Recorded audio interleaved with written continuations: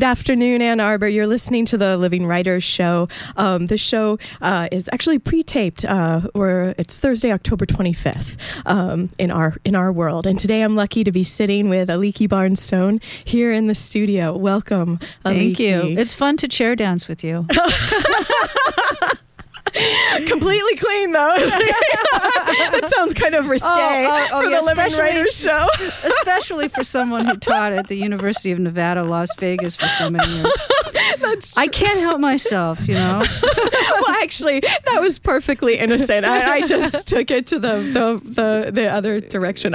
Excuse me, I don't know why. I was just working with elementary school students today. You'd think that I would be completely innocent and skipping through, the forest right now. Well, we are, but that doesn't mean that we can't make jokes about chair dancing. Exactly. Well, welcome, Aliki. Thanks for you're here in Ann Arbor. You're going to be reading at the University of Michigan from your book Blue Earth. Are you going to be reading from Blue Earth? I'm going to read a little bit from Blue Earth and also from my translation of Cavafy. Oh, wonderful. And some new poems from a book that's coming out in 2008 called Peak. Oh, I'm so glad. Okay, yeah. I love to get the scoop on the Living Writers Show. So thanks for bringing the new work too. Well, what I'll do is read your bio to get us started, and there's a lot here. You don't have to read the whole thing, but okay. Well, let's see. Well, I'll read a little bit just so that everyone listening can have They'll know who they're listening to. Okay. Aliki Barnstone is a poet, translator, critic, and editor. Her books of poems are Wild With It, National Books Critics Circle notable book, Madly in Love, Windows in Providence, and The Real Tin Flower, which was introduced by Anne Sexton and was published in 1968 when she was only 12 years old. She edited a book of women poets from antiquity to now, The Calvinist Roots of the Modern Era, the Shambhala Anthology of Women's Spiritual Poetry, and she introduced and wrote the reader's notes for HD's trilogy. She has recorded a collaborative CD with musician Frank Haney. Her translation of C.P. Cavafy's collected poems and a study of the development of Emily Dickinson's poetry are forthcoming. And there's lots of many wonderful things about your family and where you've traveled. And that's what I'd like us to talk about that later. So, all right. Okay. And I'm so glad you brought the Cavafy and the Dickinson book actually are out now. So anyway. Oh, so not forthcoming. Not forthcoming. Yes, out in the world. And did you bring the Emily Dickinson too? No, I didn't. Well, that's okay. We'll talk about Emily. Yeah. I was going to wear my Emily Dickinson is my homegirl T-shirt, but I couldn't find it when I was rooting around. That's so clever and funny. Better than chair dancing. No, you're too kind. Well, I did notice that your book Blue Earth, the one that was sent to me by your publishers, Aliki, was dedicated to your father, Willis Barnstone, who's also a poet, and then translator, literary critic, and editor. Oh, okay, a Renaissance man. He's insanely productive. So I have to try to work at not working sometimes, because otherwise I'll follow in his footsteps. He's publishing 7 books in 2008. No one should do that, but 7 books. Are they? So they're poetry. They're criticism. Well, one of the 7 is his translation of the New Testament. But anyway, yes, this book is dedicated to my dad because, because he had faith in this book, and and also he's done so much for me. But this book is a very strange book because I finished writing it in 1992, the initial writing, and I revised and I sent it out. And finally, it was accepted in 2002, and then another 2 years went by, revising, and it came out. That's unusual, isn't it? That you're 2 years in revising after, because they've said, "Oh, we want it, Aliki." Yeah, but it's just this thing about you can make changes, you keep on making changes. So it's a strange book in that regard.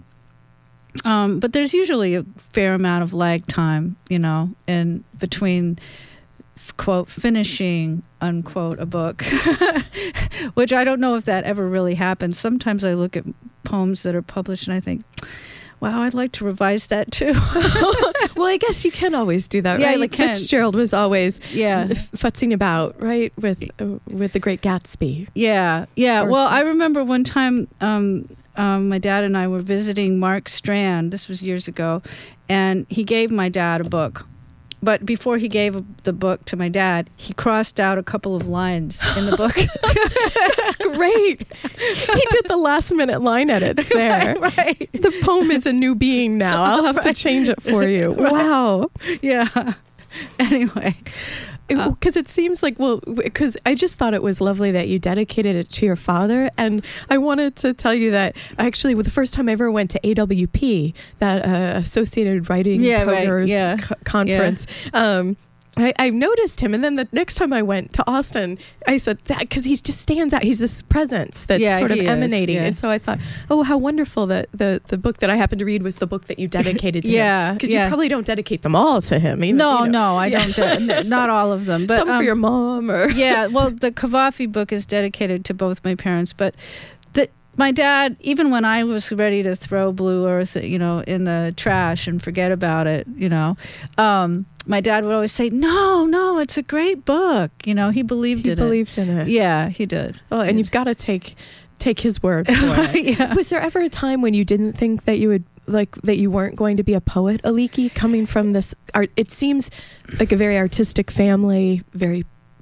producing, creating, left and right. Yeah, well, when I was in college, I flirted with being a painter.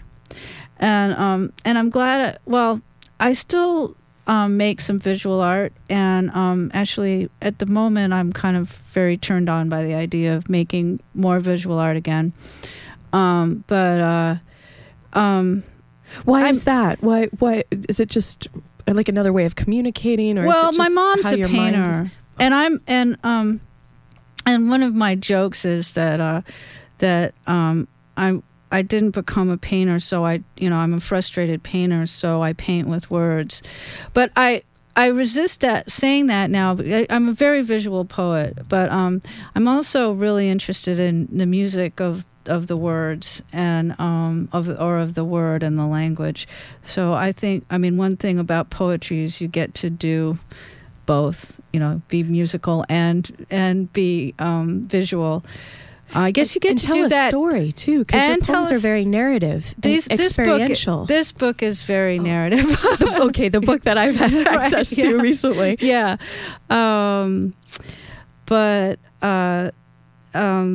Yes, my dad really believed in this book, and so I thought that it should be dedicated to him because he didn't let me throw it in the trash. Not that I would have actually thrown it in the trash, I would have just given up on it. But yes, so when I was in college, I had a kind of big debate with myself about whether to be a poet or a painter, and but you were never going to be like a lawyer or an engineer or a school teacher, or because that's again in the arts. Like it seems like the arts surround you, right? When I was on the job market for years and years, I considered alternative professions, and so I did consider the law. But I don't think I would have been happy doing that. And luckily I didn't have to make this choice. But my favorite thing that I thought I would really enjoy doing, and I still think I would really enjoy doing, was I wanted to be a mail carrier in California. Well, why is that? Like, is it the uniform? Is it the shorts? Well, actually, it was because I could walk around and think, and I'm pretty athletic, I guess. Anyway, I like to move my body, so I thought I could walk around, I could see really nice things, I could carry the mail to people, and so I'd be doing something that people like to get mail. Less so now than before, because people don't get much personal mail anymore. But mostly it's more the bills. And it's more the bills and the catalogs now. But anyway, at the time when people did get personal mail more, And was that San Francisco? Because you've got some San Francisco yeah, poems in Blue Earth. I went to Berkeley for graduate school, so I was imagining that I would live in the Bay Area and be a mail carrier and get to just walk around, which was one of the things I did anyway. I just would get to walk around the Bay Area and think, and then maybe I'd get to write some poems too. And it's interesting because the mail carrier in my new neighborhood in Columbia. Oh yes, yeah, you just moved. I just moved a new state, and we had a whole conversation about he was saying, oh, you're a professor and PhD, and I said, actually, if I hadn't gotten a job as a professor, I would have become a mail carrier. And so we talked about. I said, so do you like being a mail carrier? And he said, yes. It's he's actually retiring soon. He says, so his job is opening up. His job is opening up. So if I decide that I don't like it, which I love it at MU, I can maybe say, I'd like to sign up to be a mail carrier in Columbia, which would be fun. But anyway, he's from Hannibal, Missouri, Mark Twain's birthplace. Ooh. Yeah. Anyway, so that's okay, a so nice that was connection. I also thought about being a therapist, but I think that would have really ruined me as a poet. If I had become a therapist, I would be, would be too. Maybe all those stories would be emerging in the poems. I just think it would be too much. It's that I wouldn't. I don't like to think of poetry as mere self-expression or therapy. But maybe if I were doing that, I would not have room anymore to write poetry. But anyway, it didn't happen. Right, and poet, professor, Aliki Barnstone. Well, we'll take a short break, and we'll be right back with the Living Writers Show and Aliki Barnstone. Yes, I'm lonely. Wanna die. Yes, I'm lonely. Wanna die. If I ain't dead already, girl, you know the reason why. In the morning, wanna die. In the evening, wanna die. If I ain't dead already, girl, you know the reason why. My mother was of the sky, my father was of the earth, but I am of the universe, and you know what it's worth. I'm lonely, wanna die.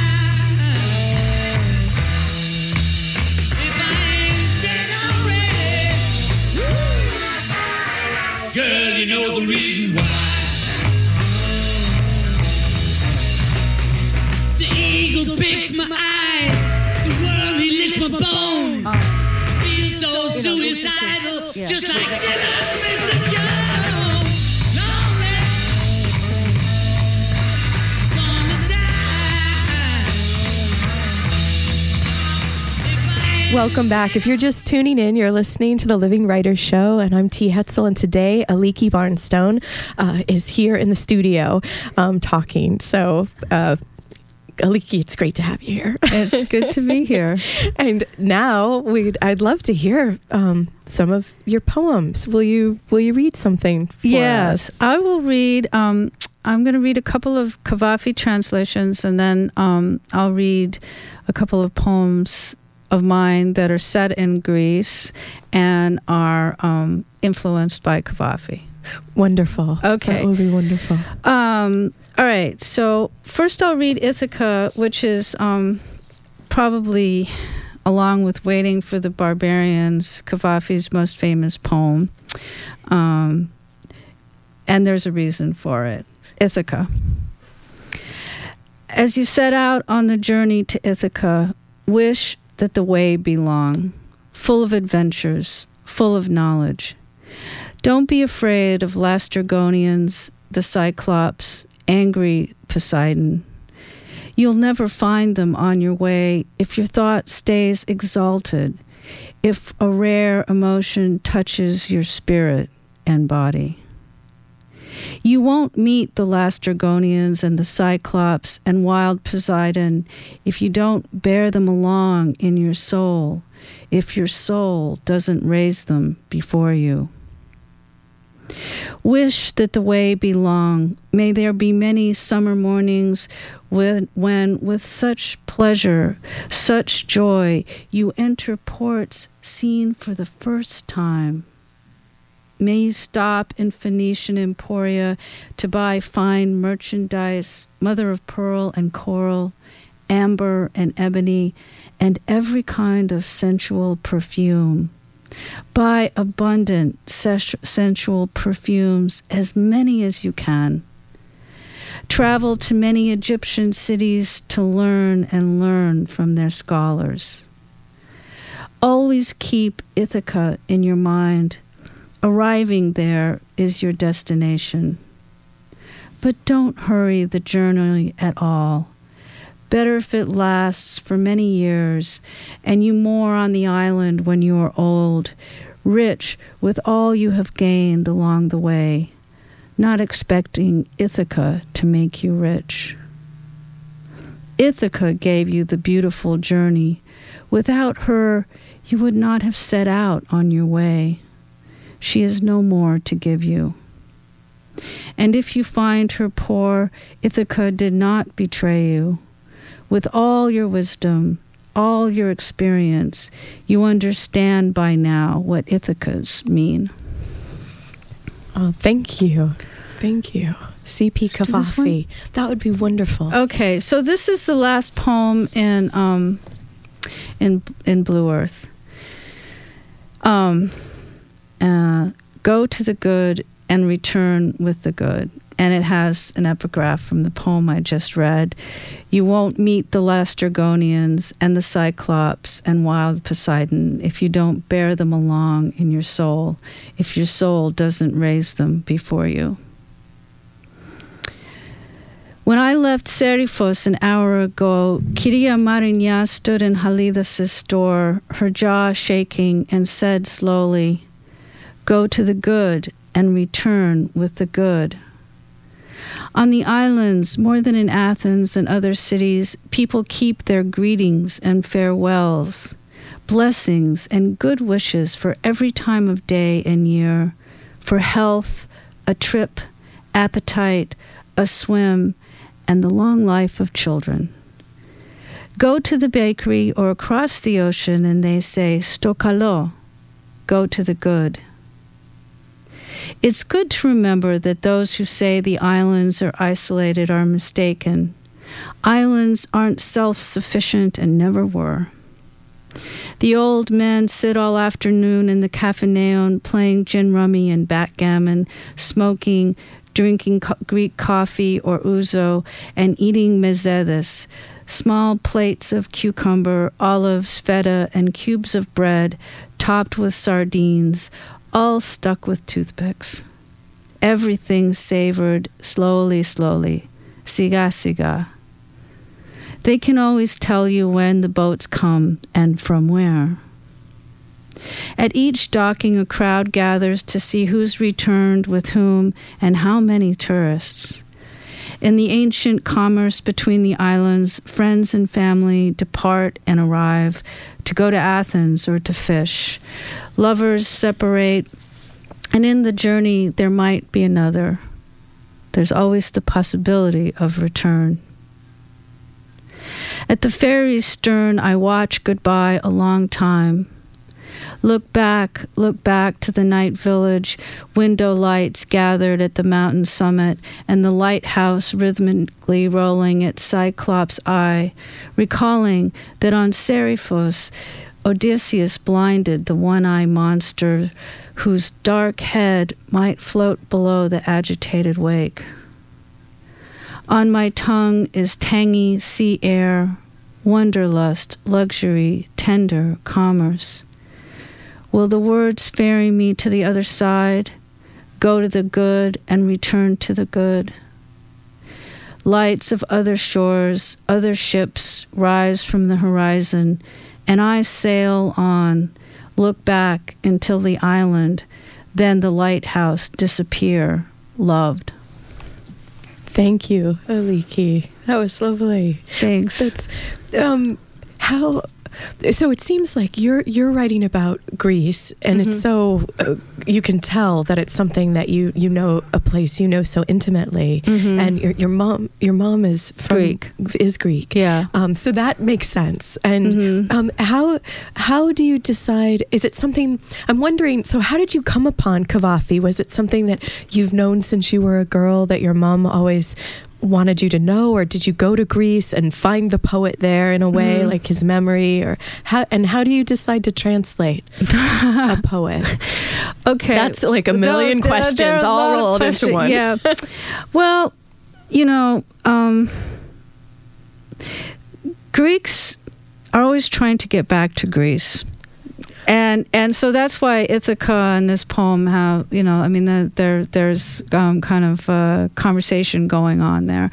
And my mom now has managed to make her life so that she spends half the year in Greece and half the year in the States.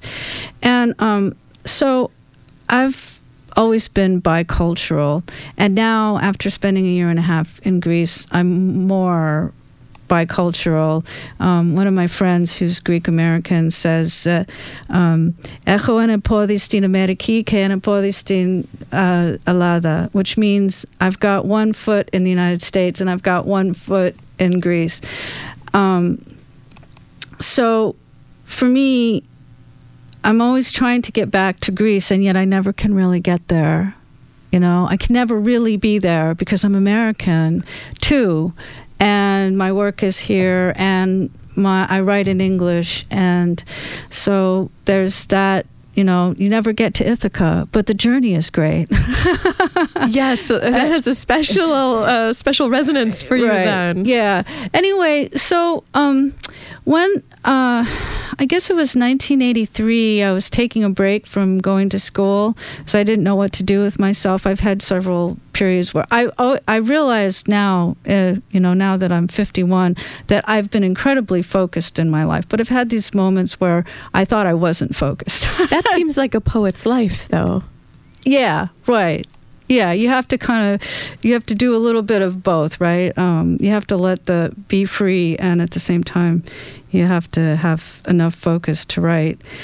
And others might think that it's unfocused, or even yourself, as you said, but there might be some sort of hidden method, even from the poet, even from yourself, right? A patchwork life. Well, I'm the poet who wrote a book called Wild with It, and so I have this mythology about myself that I'm a free spirit and I'm wild with it, and I love to travel, and I like to do things spontaneously, but then I look back at my life and I see that I've made spaces for myself to be what I'm calling free or wild, but it's within a structure of focus and being quite driven.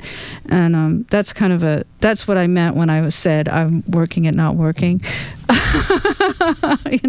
Is to give myself a little bit of space to be free. But anyway, in 1983, I was, or 1982, 83, sometime in there, I was taking a break. I had entered the PhD program in literature at UC Santa Cruz. I ended up getting my PhD from Berkeley, but I was I didn't quite find what I wanted there. And so I didn't know quite what to do with myself. And so I went to Greece for a year. And while I was in Greece, my dad sent me a paperback copy of Kilian Sherrard's translation. And he put a postage stamp, which had Cavafy's face on it. He taped it onto the cover of the book. And I still have that book. It's totally beat up. I carried it around for years and years and years. And so I don't remember what happened. Cavafy was one of my greatest influences. And at some point, I just decided I wanted to translate Cavafy. And I did. The thing is that, see, I'm telling you about Keeley and Sherrard because Keeley and Sherrard gave me Cavafy in English. And translators aren't, I think most translators aren't competitive with each other. The more translations, the better. Oh, I think. That's a wonderful spirit community to have. It's sort of unheard of. Well, I think that's the right spirit of in translation. Yeah, I mean, because the more people translate Cavafy, the more possibilities there are for loving Cavafy. Yes. And if you love it so much, you want more people to have access. Yeah. Right, Yeah. right, of course. Yeah, yeah. How like seemingly non-American. Just kidding. I shouldn't. Yeah, I love America. So do I. And it's wonderful that you say you have that expression, 1 foot in Greece, 1 foot in America, because that also speaks to making like a space for yourself, like a rooted space, as well as the space for freedom. Yeah. Well, but back to translating. Okay, back to translating. What about it? More about it? well, but is it something where you loved the translate? They gave you Cavafy. You say those are your words. Mm-hmm. But is there also something where you think, I feel like I understand something about Cavafy that I would also like to, or is it about spending time in a way with a poet? Well, it's all of those things. I have a friend who loves Cavafy, and I can see her, Katie, one day doing some translating of Cavafy. And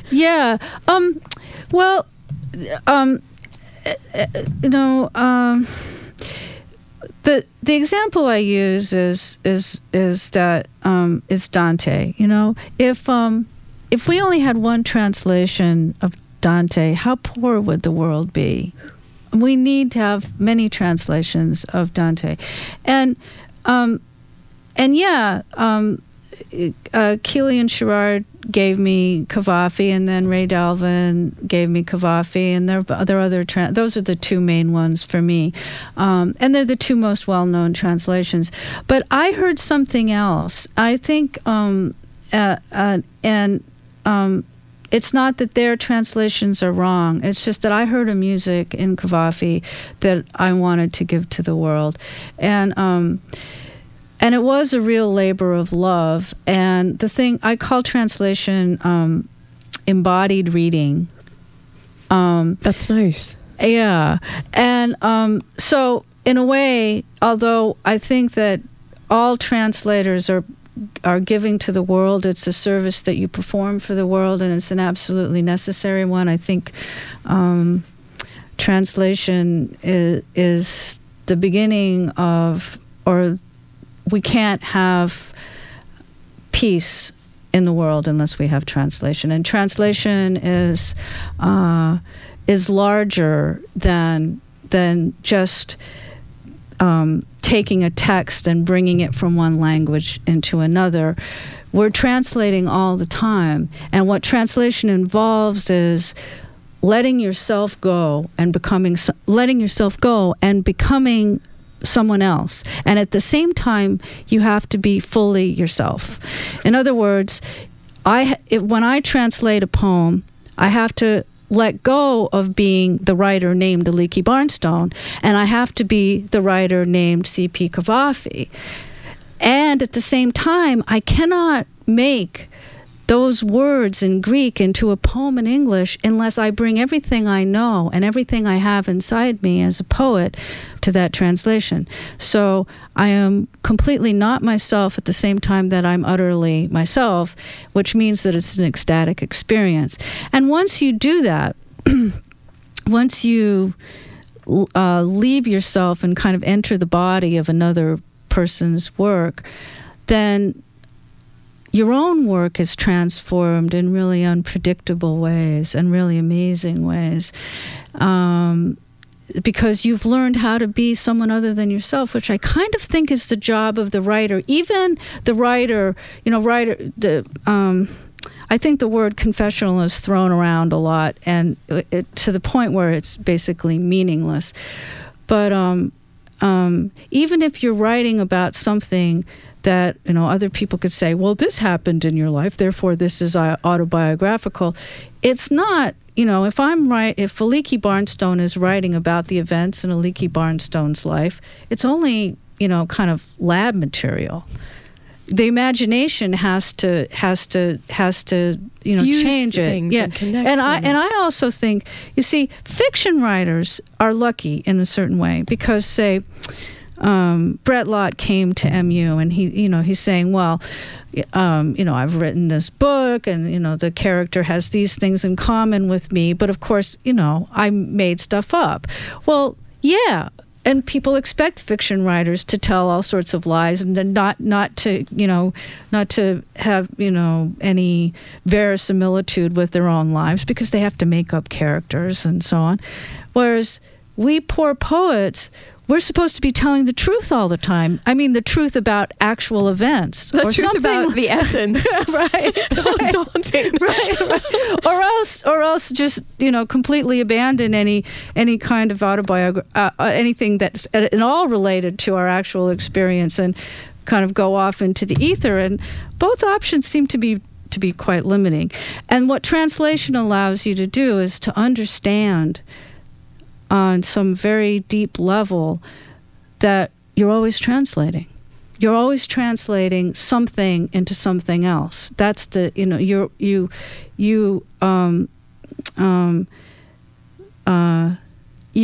you leave that person with a name who gets up in the morning and eats breakfast, although that might, breakfast might be a subject for a poem, but you don't need to be the person that, someone calls up and is Aliki Barnstone there? No, this is Aliki speaking. That kind of, you get to be someone else. Well, that's wonderful. And let's take a short break. Aliki Okay. Barnstone, who is sitting here today as herself, and we'll be right back with the Living Writers Show.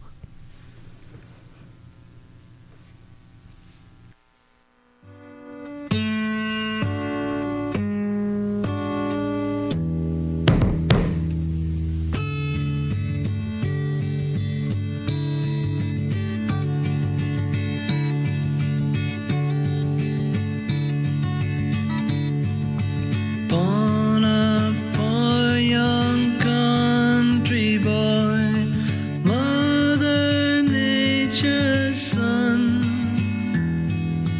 All day long I'm sitting singing songs for everyone.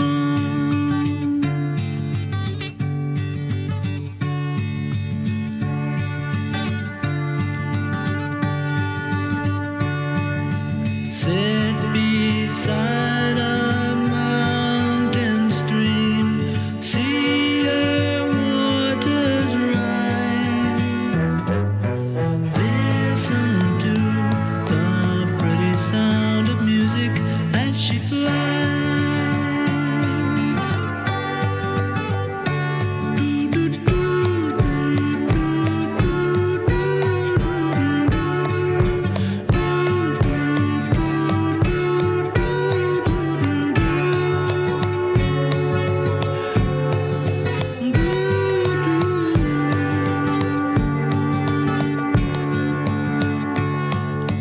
Find me in my field of grass, Mother Nature's son. Swaying daisies sing a lazy song beneath the sun.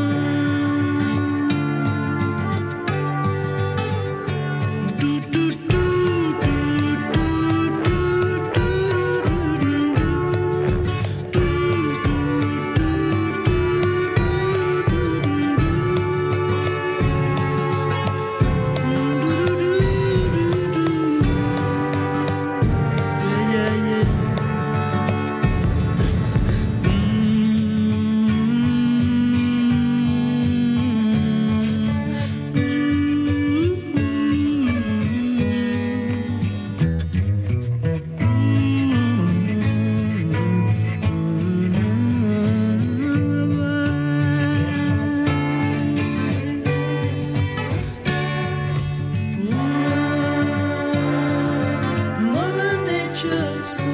Welcome back. You're listening to the Living Writers Show, and today, Aliki Barnstone.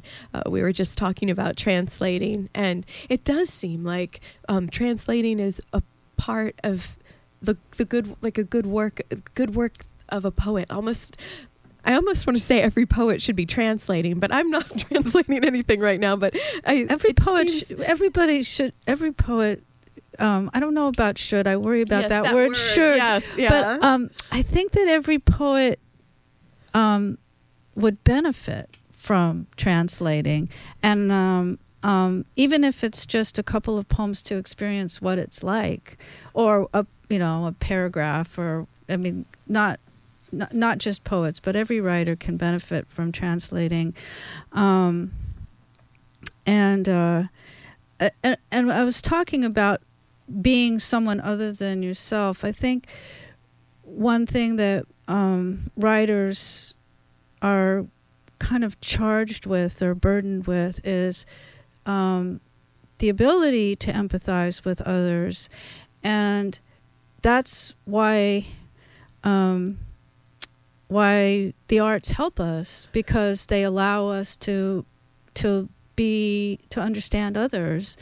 One thing that Woloshienko, who was my colleague at UNLV, came to MU and gave a talk, and it was called Politics and Art, and the last sentence was, "The politics of art will always supersede the politics of power," which I thought was a pretty amazing thing. And he was essentially saying this, that the thing that we want to be cynical about, which is that art is a universal language. But I think it is a universal language in that if we allow it to, it makes everyone human, and that's what we need. Yes, it's a way to get closer to being more human. Yeah. Or more noble is an old-fashioned word, isn't it? Yeah. But something like Right. what makes you human in a noble sense. Yeah.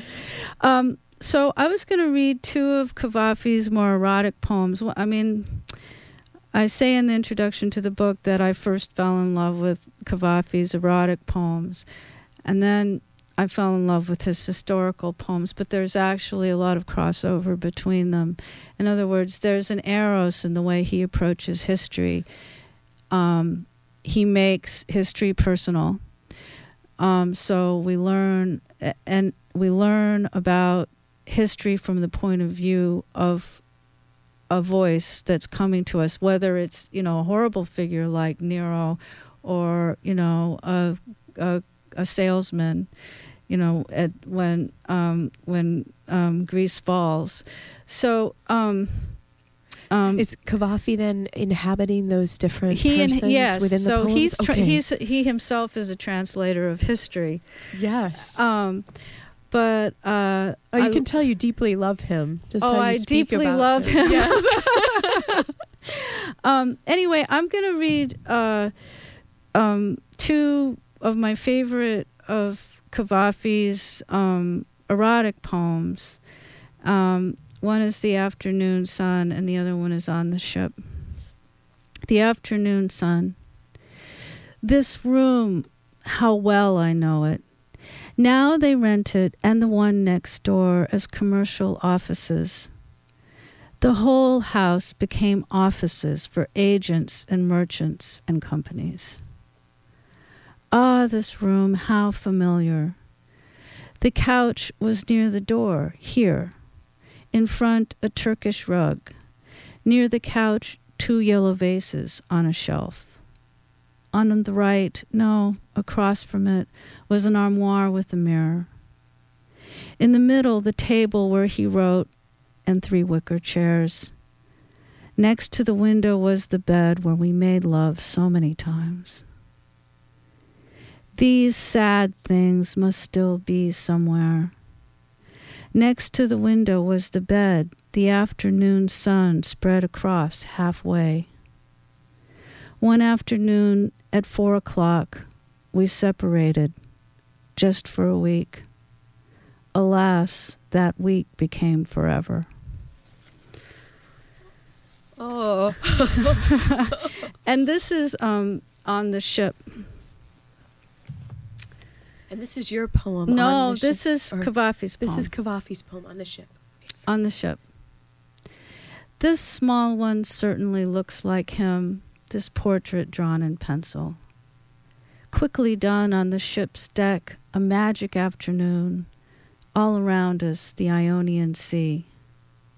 It looks like him, only I remember him more beautiful. He was sensitive until suffering, and this lighted his expression. More beautiful he appears to me now when my soul recalls him out of time.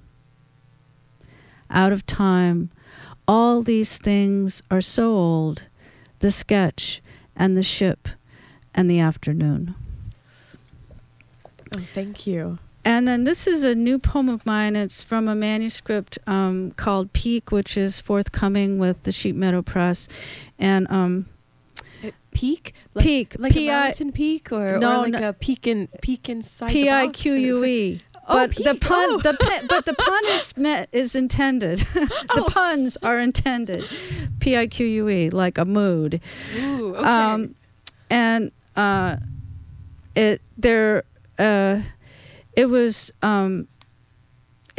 a book written in the wake of the breakup of my marriage, which, see, I tremble to say this because I don't want anybody to think that this is the real story. It ain't the real story. So I made up these two personae, the crazy ghost and the zombie husband, so that it wouldn't be, so that there could be some sort of distance and I could write whatever crazy stuff I wanted to write. Anyway, but this poem doesn't have either the crazy ghost or the zombie husband in it. It's kind of a poem,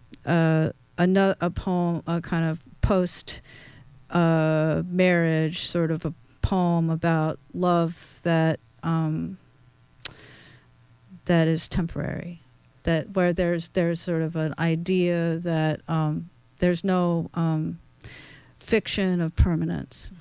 And it's influenced, of course, you'll hear, because I stole Out of Time from Kavafi, and it's also a ghazal. And one reason I'm reading it is because as Americans, and actually the whole world is multicultural, but as Americans, we're particularly blessed to be an immigrant nation, or where many cultures are coming together, and so it's not assimilation that I want to talk about. It's being able to receive so much.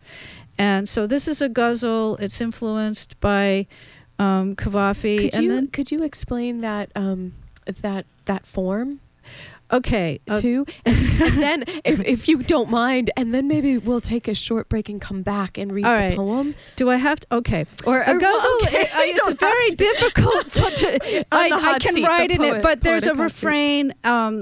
There's a refrain, and it's twice at the end of the line, and then it's at the end of every the second. It's in couplets, and then that refrain is in the second line of each couplet at the end of the line. That's enough, Felipe. Okay. That there's like couplets and that there's refrains that people can listen to. Well, let's take a short break so that we can be with the poem for as long as it takes, and we'll be right back with the Living Writers Show. You're listening to WCBN FM Ann Arbor.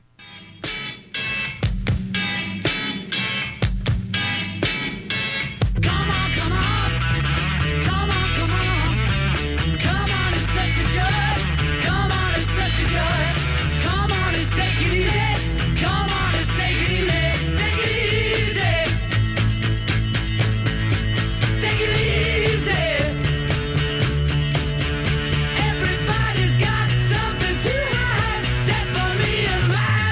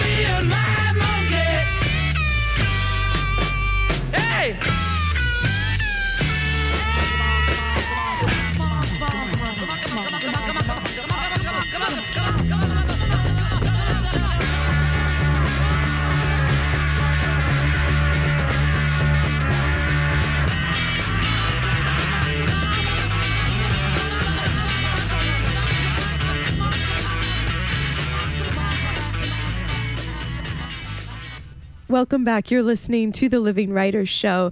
My name is T. Hetzel, and today in the studio, Aliki Barnstone. And now Aliki will read a poem for us. Okay. Guzzle out of time.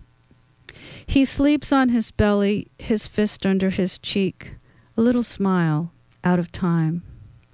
Despite wrinkles and white hair, I think he looks like a boy, out of time. A stuffed dog on the radiator, press his foot to make him sing, Singin' in the Rain. He dances in his red slicker, the umbrella tick-tocking across his torso, out of time. He shifts, wraps his arms around me, and breathes into the back of my body. In the mirror, we're in the posture of making love, only still, at rest, out of the reach of time. The little dog sings a happy refrain, and dead Gene Kelly dances in the rain. The man says, "Don't imagine a future with me." We kiss out of time. An afternoon of talk, making love, talk, sleep, talk, making love. Perfect. Perfect, except listing creates a narrative and an end when we'll be out of time. A car alarm goes off 4 times in an hour. His mobile rings, rings, rings again. The apartment building door bangs too loud and slams me out of time. I place his palm on my belly, my hand on his. Synchronize your breathing with mine. His worrisome breath, a little catch or click between the in and out of time. We make love again. When we don't face each other, our eyes meet in the mirror. I speak in the present tense, though the mirror and the afternoon are old, out of time. I love his limbs at rest, his chest against my back, his arm below my neck. His big-boned wrist and a hand lie on a pillow. One day they'll be dead, out of time. I'm turned toward the mirror in which my face is cut off from my body. I see my bare shoulders and breasts, my hands writing in my book, out of time. The moment I resist coming, not wanting it to end, I let myself go, trusting he'll begin again. Desire implies a future, blank as it is, the next page, out of time. Thank you, Aliki. Out of time. Oh, yes. Well, that is lovely and sad. And happy. And happy. There's a stuffed dog on the radiator. That was very funny. And Gene Kelly is still singing. Dead Gene Kelly is still dancing singing. in the rain. Dancing in the rain.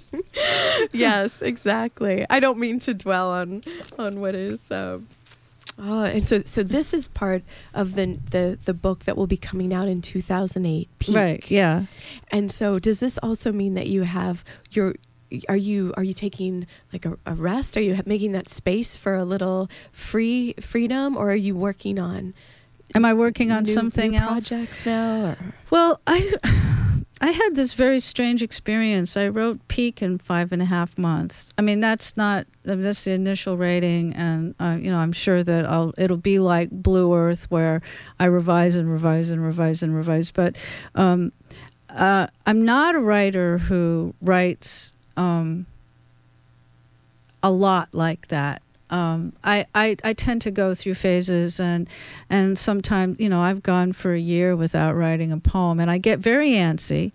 But this was just one of these out of time sort of moments, and I was writing sometimes 3 poems a day. And after I finished, to the extent that anything is ever finished, I was just tired of writing. I didn't know what so I kind of don't know what to do. And then at the same time, I guess this is kind of lucky. I moved, and I couldn't afford to write, because if I wrote, then the whole world would fall apart. So I'm kind of casting about. I'm listening to the quiet, and I've written a couple of poems. I'm trying to figure out what the next thing is going to be. I don't know yet. I'm giving myself the space to just kind of live a little bit and not make life into art, or be, yeah, just be. You know, I love the casting about though too, because it seems like there's definitely a kinetic necessity and strength to you. Because you even talked about like being a postal carrier, that would be kinetic, but right. there'd be a movement involved Right. with that. And sometimes that triggers like trigger is such an overused word. Right, I know. Well, yeah, you kind of move around until something. I mean, I need to move, definitely. Moving is good. And moving in the poems is good too, like the pushing forward and the momentum. And, yeah. So how did you find, this is going to be completely random then, going to a new conversation, how did you find Emily Dickinson? What was her, why was she important to you, Aliki? Well, this project, it just came out this year, July 31st, 2007, Changing Rapture, Emily Dickinson's Poetic Development. It is, it's a book of scholarship, and I'm planning to maybe write some essays sometime and maybe collect them. But I'll never do this again. Oh, okay. Pronouncement. Well, it's the since I said that, I'll have to go back on my word. But was this in service to like the PhD at Berkeley? Yeah, it was my dissertation years and years and years ago, revised many times over. But when I was when I was a teenager, I discovered the word feminism. And I thought, wow, that's really cool. That's what I am. I'm a feminist, which I know is now kind of a bad word. But in the 70s, it wasn't a bad word. Well, if liberal is a bad word. Yeah, right? liberal is terrible. And, being a peacenik is bad, too. Right. At any rate, so I... and then I read... and I always loved Emily Dickinson, but I read Adrienne Rich's essay, Vesuvius at Home, and then I read The Mad Woman in the Attic, Sandra Gilbert and Susan Gubar's groundbreaking book, and I thought, well, this is what I want to do. I want to write feminist criticism, and I was really devoted to Dickinson, and so I just kind of, years and years ago when I was... in my first year, I got my master's from Brown, and this was in the early 80s, and I just sort of decided I was going to write about Emily I was going to get a PhD. I never got a degree in creative writing. And I had a wonderful teacher. I had a few wonderful teachers at Brown. Robert Scholes, who's a theoretician, and Barton St. Armand, who's a Dickinson scholar. And I took a wonderful course with him, and he encouraged me. I wrote an essay, and he thought it was amazingly good, which I was stunned by because I couldn't believe that Barton St. Armand would think anything I would write would be good.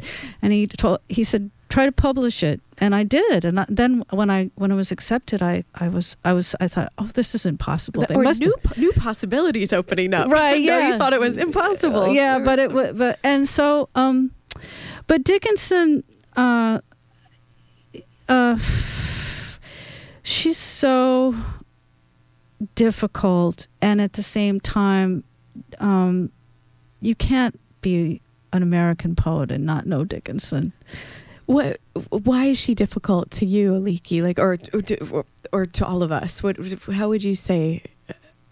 Well, I think her compression and is difficult. But when I'm teaching Dickinson, which is very difficult for me, I always start with the poems I think are immediate, because the other part of Dickinson is, despite the fact that she goes really deep and says a lot with few words, there are poems like A Bird Came Down the Walk, which is a beautiful poem that children can appreciate, because I've read it to children and they love it.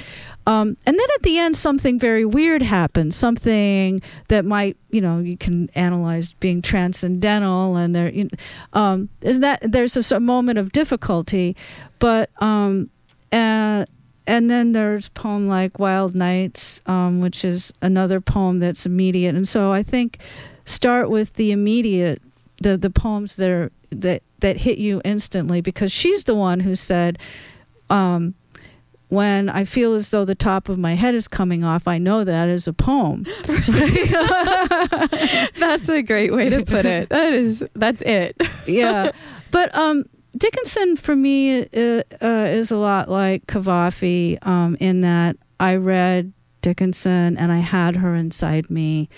And so although writing a book of criticism is quite an undertaking, It's especially for for somebody like me.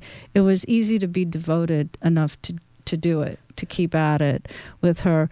And I would say, though, for me, Whitman is as much inside me as Dickinson, but she's a good master. Yes.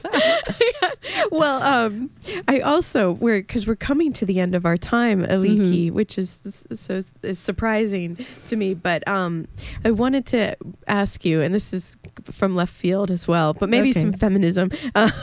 Well, when you were 12 and Anne Sexton wrote the foreword to your first book of poems, did you meet Anne Sexton? No, I never met her. Oh. And then when I went to Brown, and it was 1974, and I thought, well, now I don't live in the Midwest anymore. I live on the East Coast, and I'm an hour train ride away from where Anne Sexton lives. So I'll meet her one day. And I opened up the New York Times, and she had committed suicide. In the end, I'm glad I didn't meet her. Why? Because when I didn't know very much about her, but I read a lot of her work, and I wouldn't have wanted to have the sorrow of having someone who was kind of like a guardian angel commit suicide. I mean, there are already 2 suicides in my family. I wouldn't have needed more.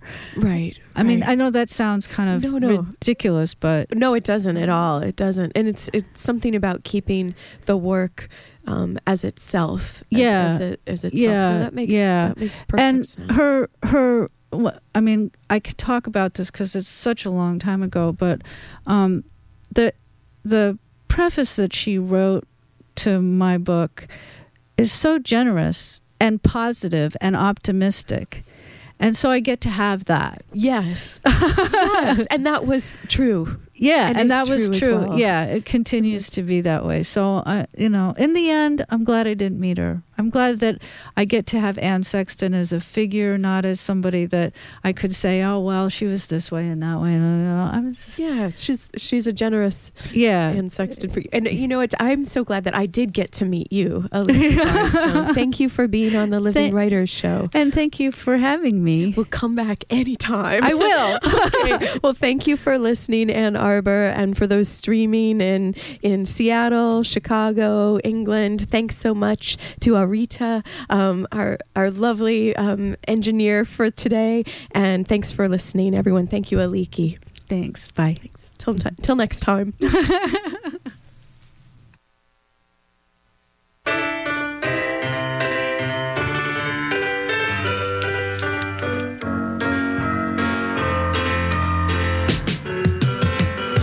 Sexy Sadie, what have you?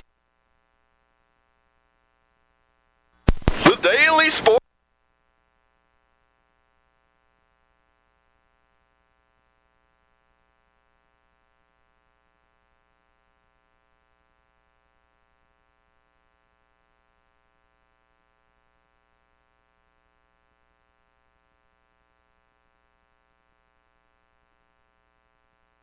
The Daily Sports Report.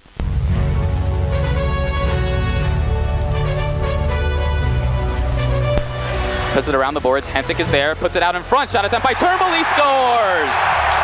Travis Turnbull took a bouncing puck in front and knocks it in the net. Wolverines extend that lead. It's now 3-1.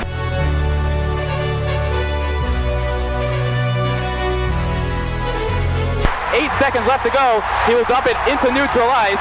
5 seconds left to go. Hensick gets the puck, sends it all the way in, over the goal, and time is going to expire.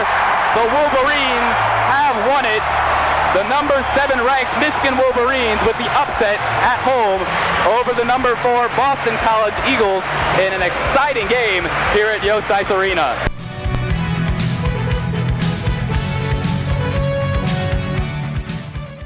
Hi everyone, and welcome to the Daily Sports Report Wednesdays edition this week, November 7th.